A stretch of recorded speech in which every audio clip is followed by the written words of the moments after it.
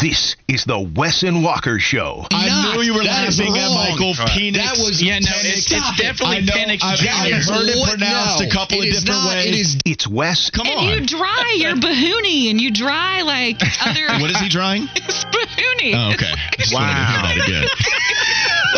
I'm going to start using that for sure. And Walker. I can think of Joey Bats and Roughneck Odor. We know that punches were thrown there. What did I say? You want to say that first name again, bud? Roughneck is not his It's name? Roughneck Odor. Are you sure? Yes. Yeah, but you also said Willie Stargell. Only on Sports Radio 92.7 FM WFNZ. Willie Stargell.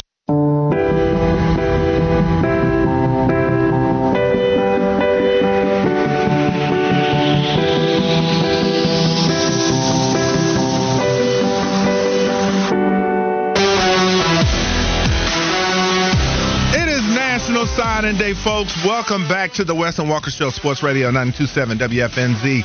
Keep those texts coming on the Charlotte Men's Clinic text line 704-570-9610.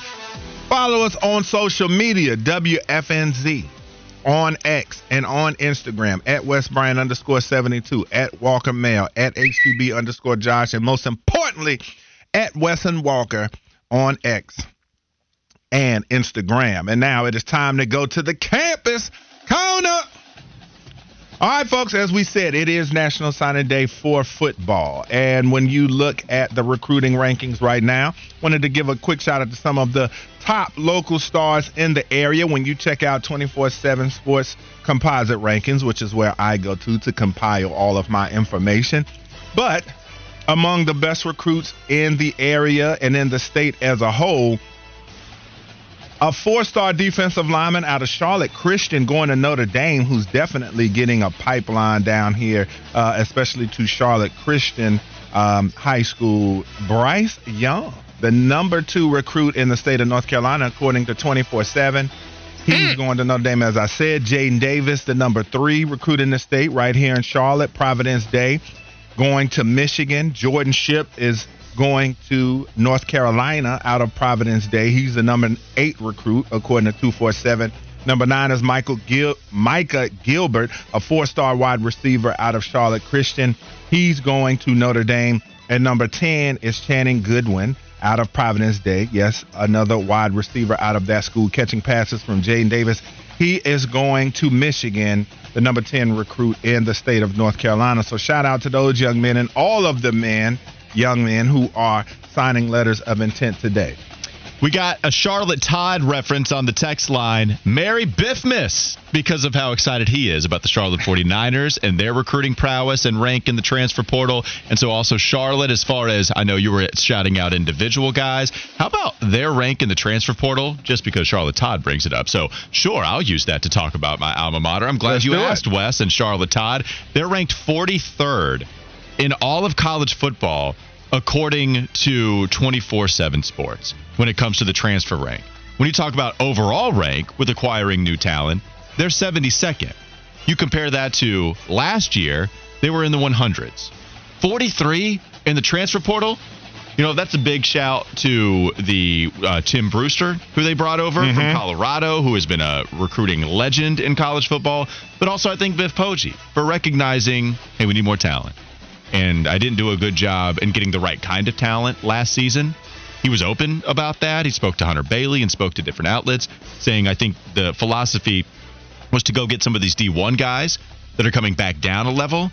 And I also got way too many guys that I was familiar with in high school. But it seems like there's a change there, and that's why I'm really excited. Yes, even if it was a disappointing season for Charlotte, I do expect them to get back on track. And they're also going nationwide with it. When you look at some of their top-rated commits, you got DeGabriel Floyd out of East Los Angeles College, an athlete, so who knows what position he'll end up with. Trey McLeod is a running back, 5'10", 190 out of Wimcore, Pennsylvania. So Charlotte's all over the place. I know they want to get that gate up around Charlotte, but haven't been able to do so. When you look at this recruiting class, but one local recruit, they do have Umar Rockhead. You're talking about an all-name team guy out of Mallet Creek, 3-star defensive end, 6'5", 265 pounds.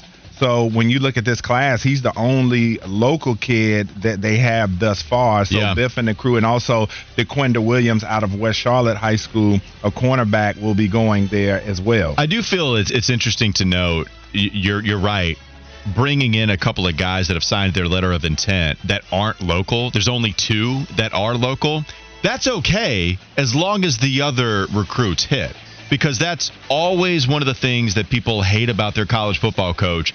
If they don't end up winning a lot of basketball games, it's they can't recruit local. Why are you allowing this local talent to leave and go elsewhere, especially if it's some type of other group of 5 school? Well, okay, that's all fine if you go to other states and recruit there, as long as they're good enough to help you win football games. Because if you don't, and then you only have those 2 local guys, Wes, it feels like that's what leaves them vulnerable to criticism more often than not. Yeah, and so when you look at the ACC, and a lot of people are questioning, if the Clemson Tigers are starting to fall off, because when you look at the recruiting rankings right now, Florida State is 3rd in all the country. Their top commit is KJ Bolden, a 5-star safety out of Georgia. Miami is 7th with Justin Scott, 5-star D tackle out of Chicago. Clemson is 13th, though, no slouch, following up those guys. They're 13th right now. Sammy Brown, maybe the best mullet in all of high school football, 5-star linebacker, 2-way player out of Georgia.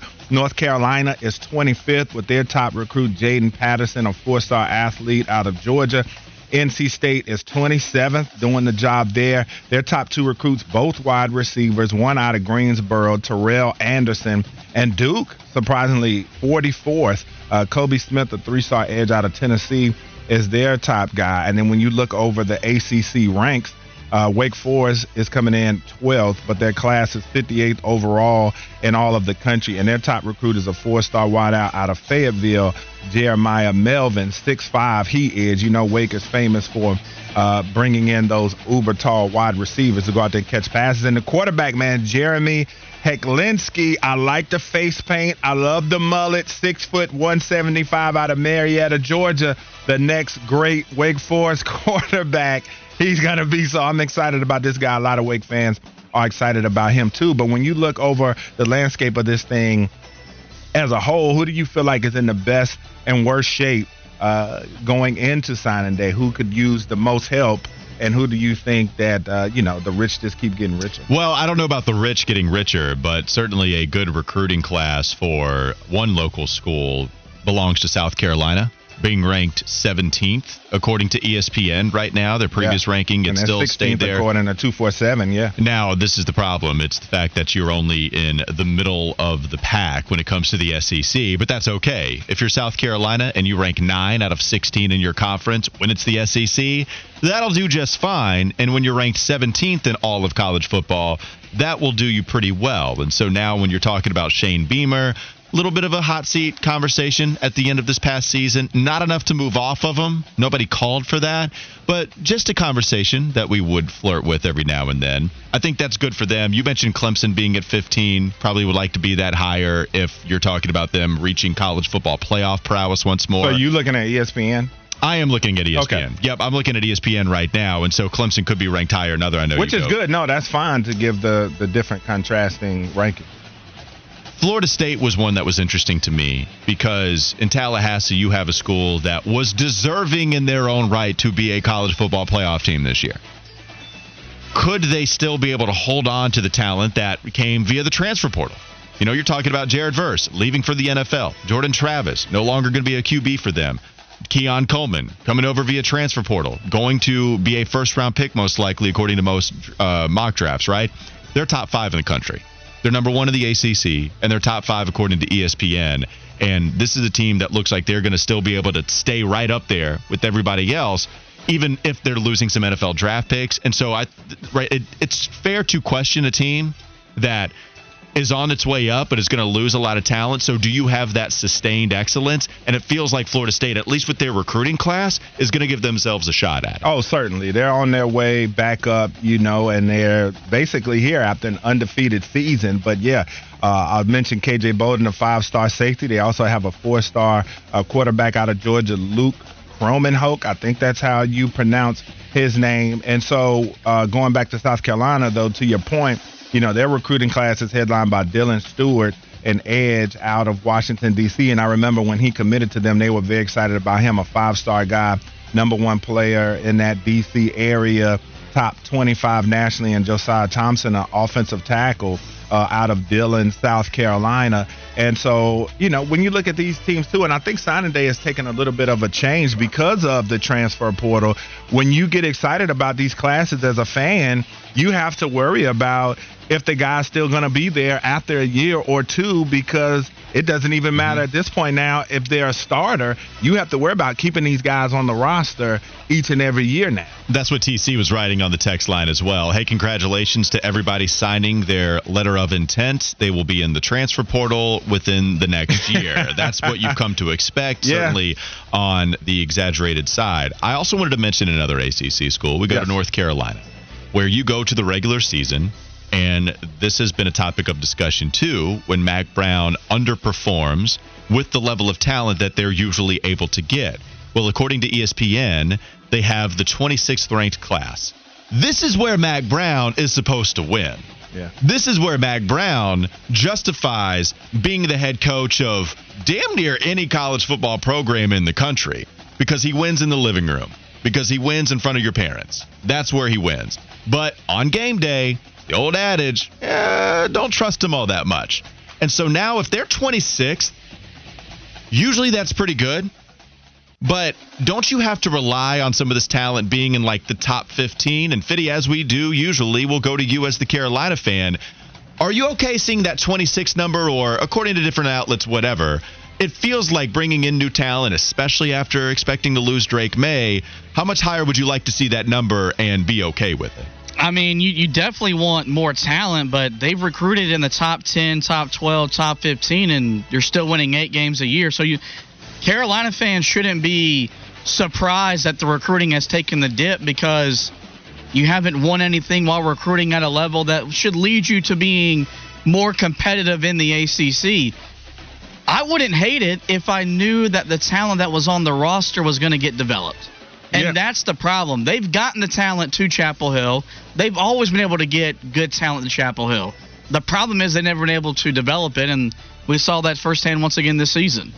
Yeah, and so when you look at it, too, talking about replacing Drake May Walker, they got Max Johnson, the transfer, to come in. And then in this class, they do indeed have a quarterback out of Fort Lauderdale, Florida, Michael Merdinger. So we'll see if he can come to Chapel Hill and make his mark when you talk about replacing some of the guys. And when you look at the landscape of this conference and the teams that are in good and bad shape are the guys that need to find players to replace some of the stars that they had. Because when you look at Clemson, that's the one thing I was thinking about the other day is Dabo's committed to Cade Klubnik, and he's not going to step out on the transfer market. Because I think about quarterbacks, I think about what Clemson would look like with a guy like Cam Ward or some of those type of players, or a guy like that. Because when you look at their last 5 classes, as I've said before, I don't think that they need to go to the transfer portal to get too much. They've been 10th, 5th, 3rd, and 10th over the last 4 seasons.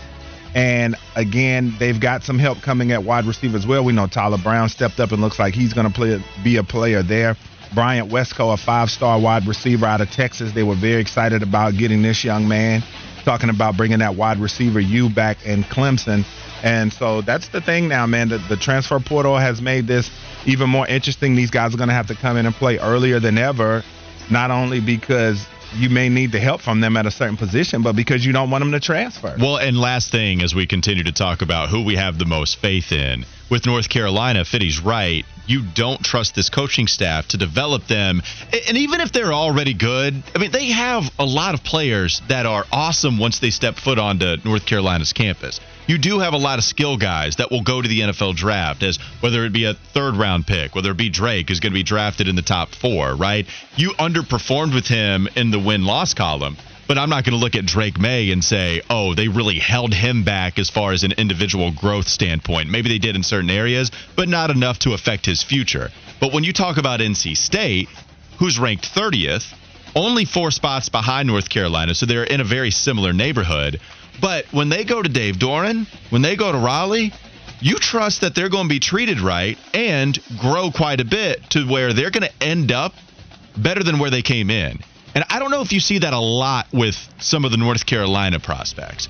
They might come in and then live up to the billing. They might come in and maybe Drake May. I mean, I know Drake May. I don't know if people were saying he was going to be second overall pick, but he was still highly coveted, right? Mm-hmm. Like at NC State, the point is you trust that coaching staff a lot more because you can set your watch to them winning 9 games a year. And NC State being in the same neighborhood as North Carolina, there's not that cushion for the Tar Heels. And even when you do have the more talent in the recruiting trail, you still end up losing to them in the most important game at the end of the season. And so this is the problem. Well, the thing is, too, is that Carolina is adept at developing offensive skill talent. They've done a great job at that. They put out receivers, quarterbacks, running backs. But the problem is, haven't developed offensive linemen like that. Remember back in the day, Carolina would have a first-round, second-round offensive lineman pretty much every season. Haven't had that. Defensive line has been just abysmal. And that's been the difference because Dave Doran and NC State, they develop linemen. We've seen them, Ike Ekwonu going top 5. Now, whether, how he plays and what you want to base that on, that's on you. But NC State, they always make sure they're good in the trenches, and that's how they're able to still win football games, even though their skill talent has been lacking. But when we come back, Jeremy Fowler reports Carolina's interest to pair a new head coach with Ejiro Evero. That and a whole lot more on the Wes and Walker Show. Sports Radio 92.7 WFNZ.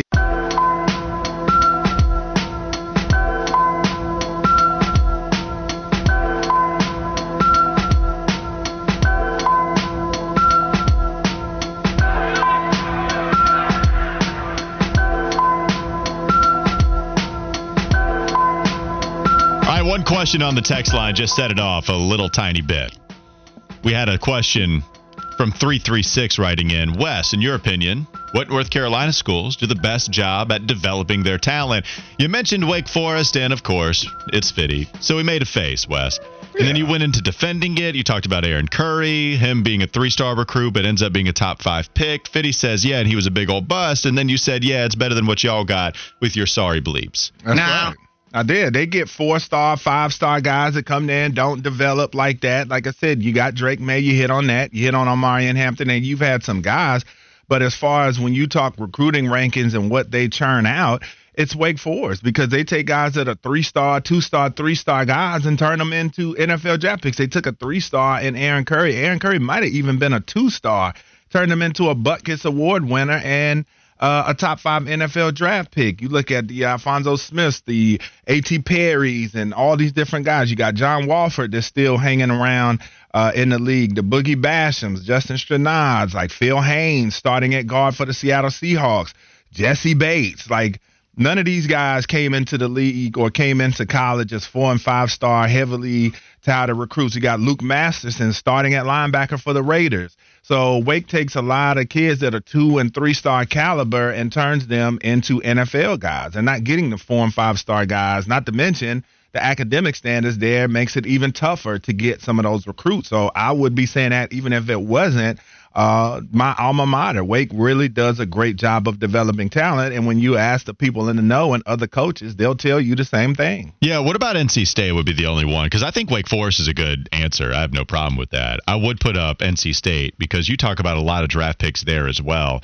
You feel like, I feel like I see a decent amount of first rounders. We can go to, depending on how far we want to go back. I know you're going pretty far back with Curry and Alfonso Smith, like not quite 20 years, but 2019, you have a first and a third round pick with Garrett Bradbury and Jermaine Pratt. Both of those guys are playing very well right now.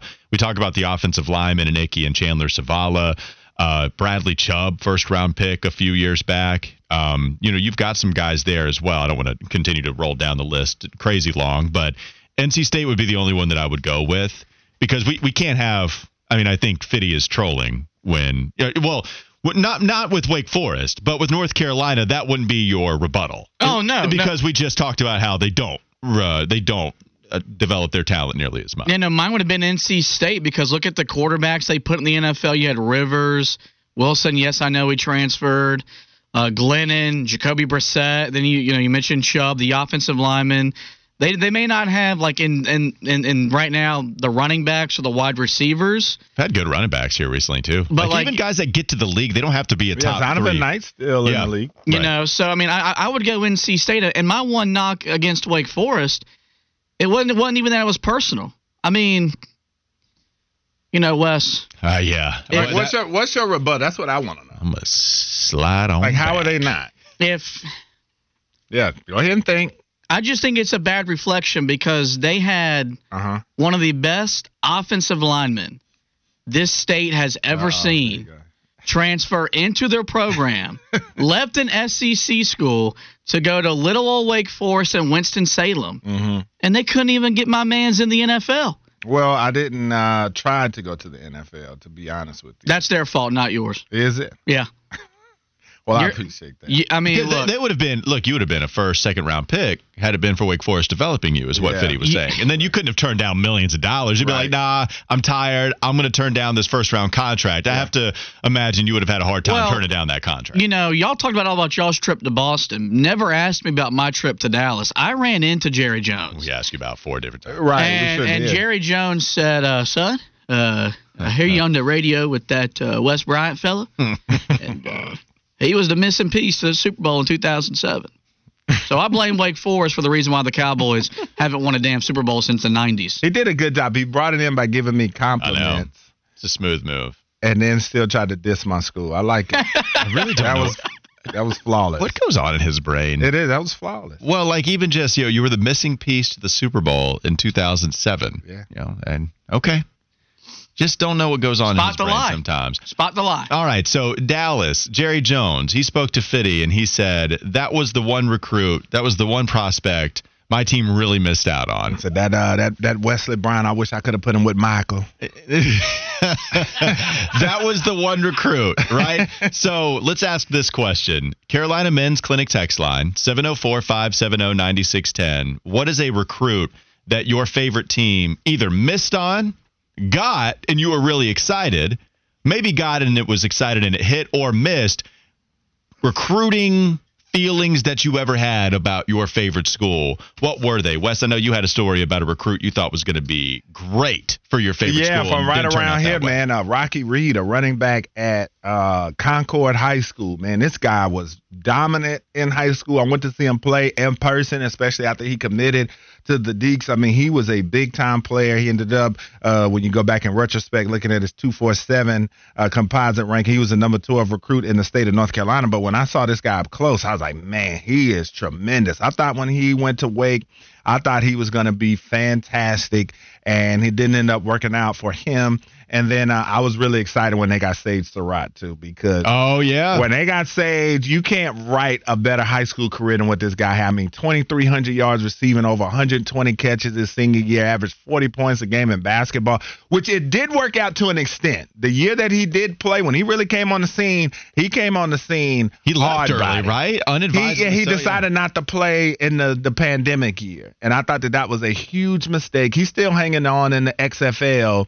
But I thought that he was, I wish that he would have played. So it's kind of a little bit different. He was super productive and looked like he was going to be a straight dog. And he was for the time that he played. Yeah. But he just made that mistake. I thought got some bad advice not to play that last year. And it really hurt him because he was projected to be a second-round pick, maybe late first-round pick coming back into that sophomore season that he had, if I'm not mistaken. I'm going to need help from both of you, but there's only one name that came to mind for me. It was with North Carolina, heavily involved in recruiting Brandon Ingram. And when Brandon Ingram, who I think grew up a North Carolina fan, I think I have this story right. Fitty, you probably know more. Brandon Ingram was thinking about, a few different schools. Yeah, because of that Kinston pipeline. Right. And so Duke ends up landing him.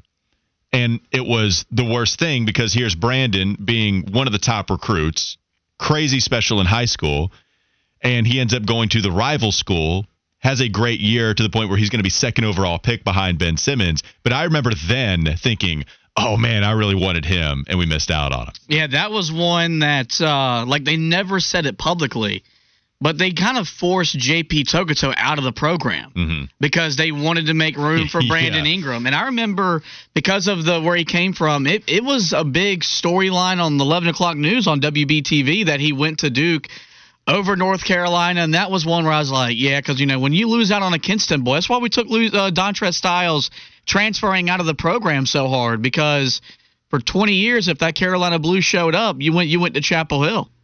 Yeah, well, this ain't basketball signing day. This is football signing day. Do you guys have a football recruit that you got excited about? I'm trying to share some I've stories got too. one. Sorry. Let's go football. Yeah, one that We hit. can do signing day when basketball signing day comes. One that hit that I remember Larry Content Fedora. When Quinshot Davis committed to Larry Fedora, I remember watching his press conference, and this is the reason why signing day is I knew gross. it was something. Is I knew it was because something. Larry Fedora comes in after like his 17th Red Bull of the day and is just celebrating this 18-year-old's decision to go play football for him. And it was just at the time, it was, I was in high school. I was like, oh, this is pretty cool. You become an adult and you realize, this is kind of weird the way that grown-ups act about teenagers making decisions. And then in 2016, when they missed out on the number 2 wide receiver in the class, Nate Craig Myers, who went to Auburn over North Carolina. I can remember, still not at that point yet where I've matured enough, watching him commit on ESPNU. And let's just say there were a few choice words I had for that young man. So there was a running back that went to Rutgers over North Carolina, and I remember being frustrated about missing out on him. Was it Ray Rice? I'm trying to think. It was not Ray Rice. It was not somebody that I think would have gone on to have this illustrious NFL career, but I'll look it up. But there was one. We've got a couple of other ones. A good one, too, is who the guy your school missed out on and went to another school and was a monster.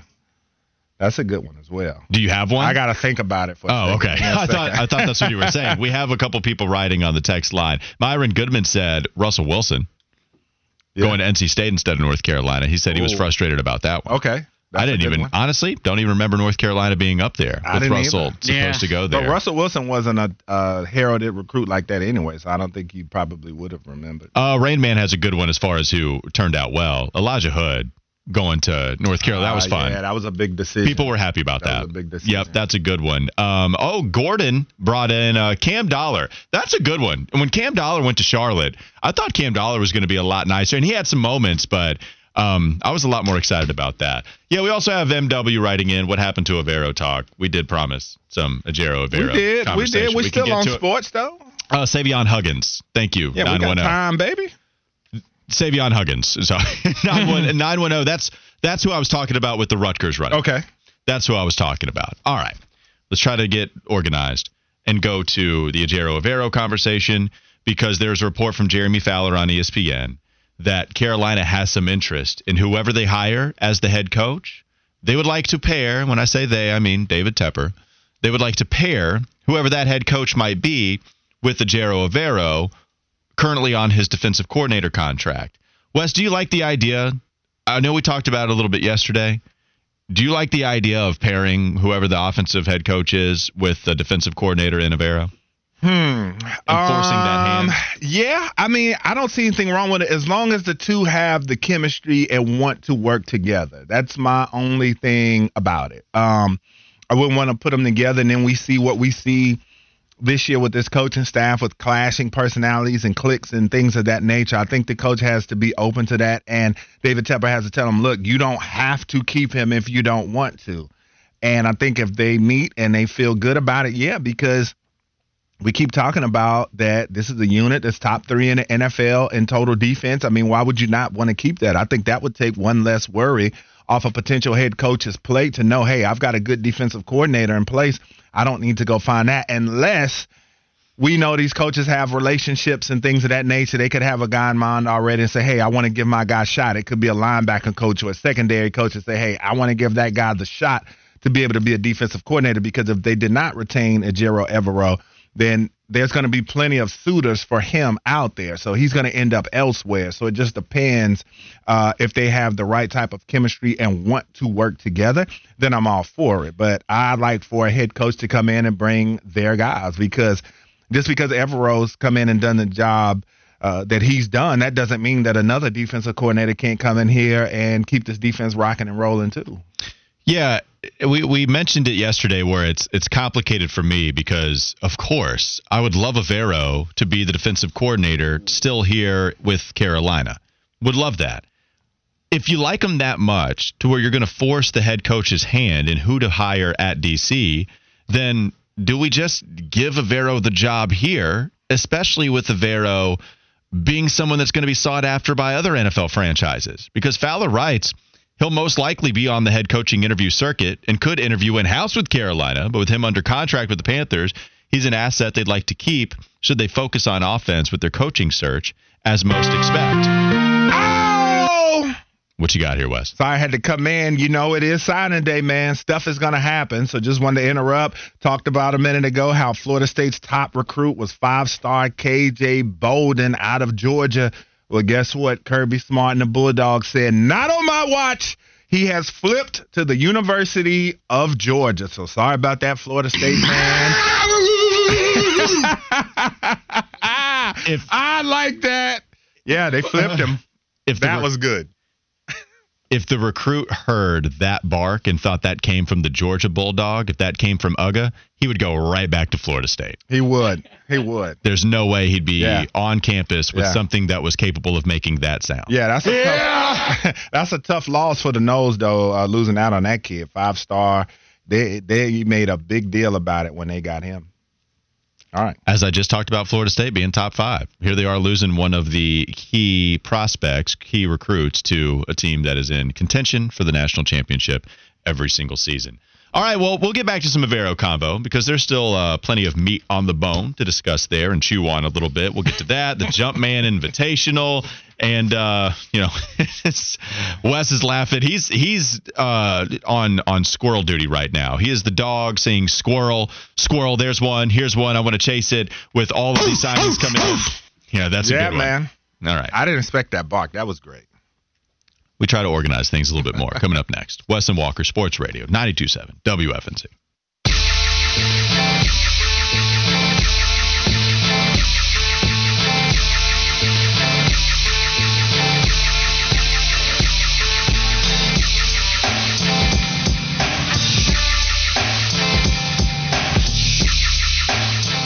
Flounder almost caught these hands from Fitty when he came in and opened up a present that we planned on opening at the end of the show. He did, didn't he? He got a little contentious in here. So Flounder walks in. We have a present from Ms. Julie and the Concepcions, who we very much appreciate. This is the same person that gave us some homemade fudge, like I don't know how long ago, but a month and a half, 2 months ago, something like that. And that brought Fitty to say in public, on these airwaves, that fudge was better than his mama's. Man. And that's high praise. Remember, he told us not to tell Mama, but you know how he does us. As soon as I meet Mama, that's the first thing I'm going to say. Yeah. I mean, look, I heard your fudge is at least second best. Yep. That's the first thing. He said, hey, how are you? I say it didn't come from two of us. It came from somebody else. You do the math, Mama. That's right. So we're really excited to open this present. We're going to do that at the end of the show. Once again, huge shout out to Ms. Julie, who listens to the show and listens to the station. And Fitty, I know you're chomping at the bit because it's 1:45 and we still have to wait another hour before we open this thing. Yeah, and what just baffled me was this guy just walks straight to the gift. He does. He really and just does. starts opening it. And like you're explaining to him, no, it's not what you think it is. It's not like this is from a listener from the show and to the station. And Flound didn't give a crap. And I've been wanting to bring back the movement in high school where we used to walk around and slap people's neck and say, let me get that neck. Mm-hmm. This was as big a let me get that neck moment we've had on today's show. And I asked you to lean over there and just give it a good old slap. I'm not going to do that because it hits a little different if I'm slapping the back of the neck of Flounder compared to you. That's just not going to hit the same. But it was hilarious to see him immediately lock eyes with this present, go straight to it, start digging through it. What y'all got in here? What'd you get? And I'm explaining to him what it is. We're going to open it at the end of the show. Just not on this planet. Decides to take the tissue paper out, starts looking at what's in there, and then Wes walks in like he just caught his kid going through the closet, going through the closet where all the Christmas presents are being hid, and just reamed him out. Man, what are you doing? Open the present. And so Flounder, he really took it on the chin there.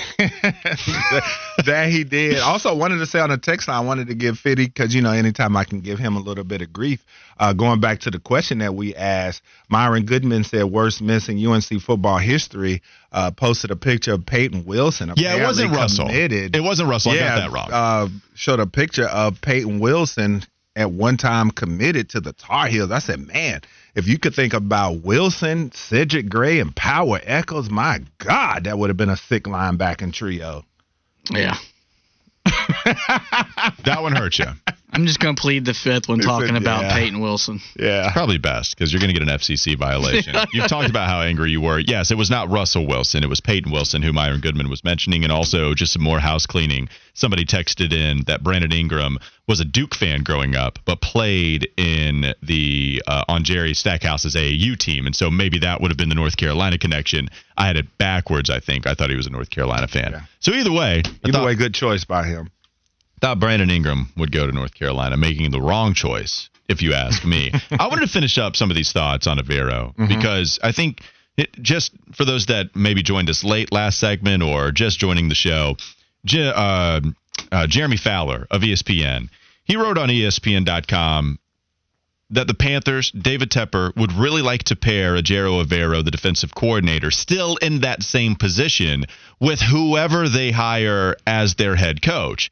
And he goes through a couple of examples where it's worked before. He talked about how this model worked for Indianapolis when they hired Shane Steichen. They kept defensive coordinator Gus Bradley. Miami did the same thing when they hired Mike McDaniel. They went after it was under the stipulation that Josh Boyer would remain their coordinator, and then eventually they replaced Boyer with Vic Fangio, which, by the way, if you're trying to talk about successful times this happened, and then that defensive coordinator's gone anyway, and then you go to Vic Fangio, can you call that successful?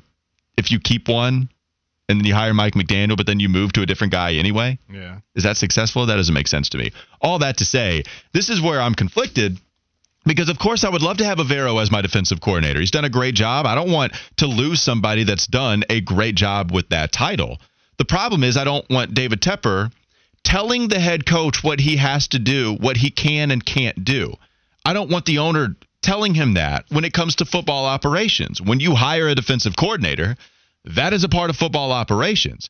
So, yes, we can all understand that we want Evero, but if you want him that badly, then why don't you just seriously consider him being the head coach if you want to retain him so badly? Yeah. So there's one. But the other thing is, if this job is so widely viewed as unattractive compared to other vacancies out there, why would you continue to put limitations on what the head coach might want to do if he were to take this job that isn't favorable compared to the Chargers vacancy, maybe Washington's, whatever you deem more favorable? Why would you continue to put more limitations on it, saying what the head coach can and can't do? That doesn't make any sense to me. And it only feeds into what we read in the Athletic piece from Diana Rossini and Joe Person, where Tepper just can't help but be too involved. Yes, individually, would love to have Evero here, but also, let's just go ahead and let the head coach do what he wants to do as far as filling out his staff, because at the end of the day, it is his staff. Yeah, I agree with you. You want to be able to let the coach have the autonomy to choose his guys and do it his way, because we know these jobs are scarce. You won't be in it long if you don't play well, if your team doesn't play well. So you got to have everything that you need to feel like you can do the best job you possibly can. And if his philosophy, because with him being an offensive guy, he could look at Evero's defensive philosophies and say, hey, that's not really how I want to do things. I don't feel like that's how you stop teams, or whatever the case may be. I'm just being hypothetical here. But if the chemistry's not there and he's not with it and he's got a guy he's got in mind, you got to let him do it. The good news is, if this thing happens the way that it did this past year, where Frank Reich, clearly not the right hire at head coach, you bring in Ejiro Evero, and those two are the pairing, it at least did work out, even if Frank Reich didn't have much experience with Evero in previous seasons. Because I wonder just how much of a different side of the ball type of situation you have where, okay, you bring in Thomas Brown, you bring in Jim Caldwell, you have Josh McCown as your QB coach. That's where you have this quote-unquote all-star cast coaching your football team, but they're coaching the same side of the ball, and that's when you can have some conflicting ideas where it might affect Bryce Young, it might affect how you operate every Sunday, where Evero might have different ideas, but he's running the defense. Frank Reich can give him full autonomy over that. Hey, do whatever you want to do. That ain't my job. I got to oversee everything. I like what you're doing. Keep doing what you're doing. And here's where I'm going to get into some of the details as to how I want to run this side of the ball. And so I will say I am glad that if you're going to hire an offensive mind, if you hire a defensive mind, Wes, it feels like it should just go ahead and be Evero. if you want to hire, I don't know, maybe a retread coach might, buck that trend. Mike Tomlin, Bill Belichick. Okay, they would have their own merit to stand on to where then they could possibly keep Ejiro. But if you're looking for an up-and-coming defensive coordinator, D'Amico Ryan style, then you would just go ahead and hire Ejiro in that situation. So if you keep Ejiro, it's going to have to be an offensive-minded coach. So even if I think Tepper is still meddling a little too much into this example Fowler is giving us, I do think it would still work because at least those guys aren't coaching on the same side of the ball where conflicting ideas don't matter. You're coaching the defense. I'm coaching the offense. Yeah, I think you bring some great points because it depends on the coach and their philosophy. And like you said, a Tomlin or some of those guys may be, a little bit more set in their ways, especially a guy that they want to hire, especially when you're talking about a guy like Bill Belichick. So it's going to be interesting. But I think Evero's odds of staying on, no matter who they hire, are pretty good with the job that he's doing with this defense. The other thing about Belichick that we haven't talked about a lot, one thing before we move on to the live wire next segment, man, you can't tell Bill Belichick nothing. If David Tepper tries, one, he might not try. He might recognize who he's talking to. Maybe. I know he hasn't shown evidence of that. Yeah, that's a made man. It is. Bill Belichick is a made man. This is part of the reason I don't want him, though. So many people focus on the GM responsibilities that you think he would fight for in Bill Belichick, but also think about how fiercely loyal this guy has been to his previous members of his coaching staff. Joe Judge. Oh, it didn't work out for you with the Giants? Cool, you can come back. Matt Patricia. Oh, it didn't work out for you with the Lions? Cool, you can come back. Josh McDaniels. Oh, it didn't work out for you with Denver or LA? I think he spent a year there. That's okay, you can come back. And while McDaniels was pretty good as an offensive coordinator, really you're working with Tom Brady, who's also calling plays at the line of scrimmage, man, Patricia and Joe Judge, they flamed out crazy. Yeah. And you even were so loyal to your defensive coordinator that Matt Patricia ended up calling plays. You ended up having the defensive guy be the offensive guy. So he's going to create some avenue for his people to get a job that they might not even be qualified for or just continue to be a retread with them. And that's what I get a little frustrated with. If they've proven that it's not going to work in a different situation, then I don't want to say, oh, okay, well, just bring him here to Charlotte. It'll work here. Now, there's no evidence to back that up. Do something new. Luckily, I don't think Bill Belichick is going to come here. I don't think so. Yeah, I don't think so either. Despite many people talking about that possibility. It's the Live Wire coming up next. We do have more signing day coverage coming at you. We can have some more possible updates with the breaking news sounder, but also Mike Florio of Pro Football Talk, talked about the Panthers and the fans sending a message to David Tepper. Bob McKillop showed up on the Kyle Bailey Show yesterday. Lots of audio to comb through. It's all coming up next. Sports Radio 92.7 WFNZ.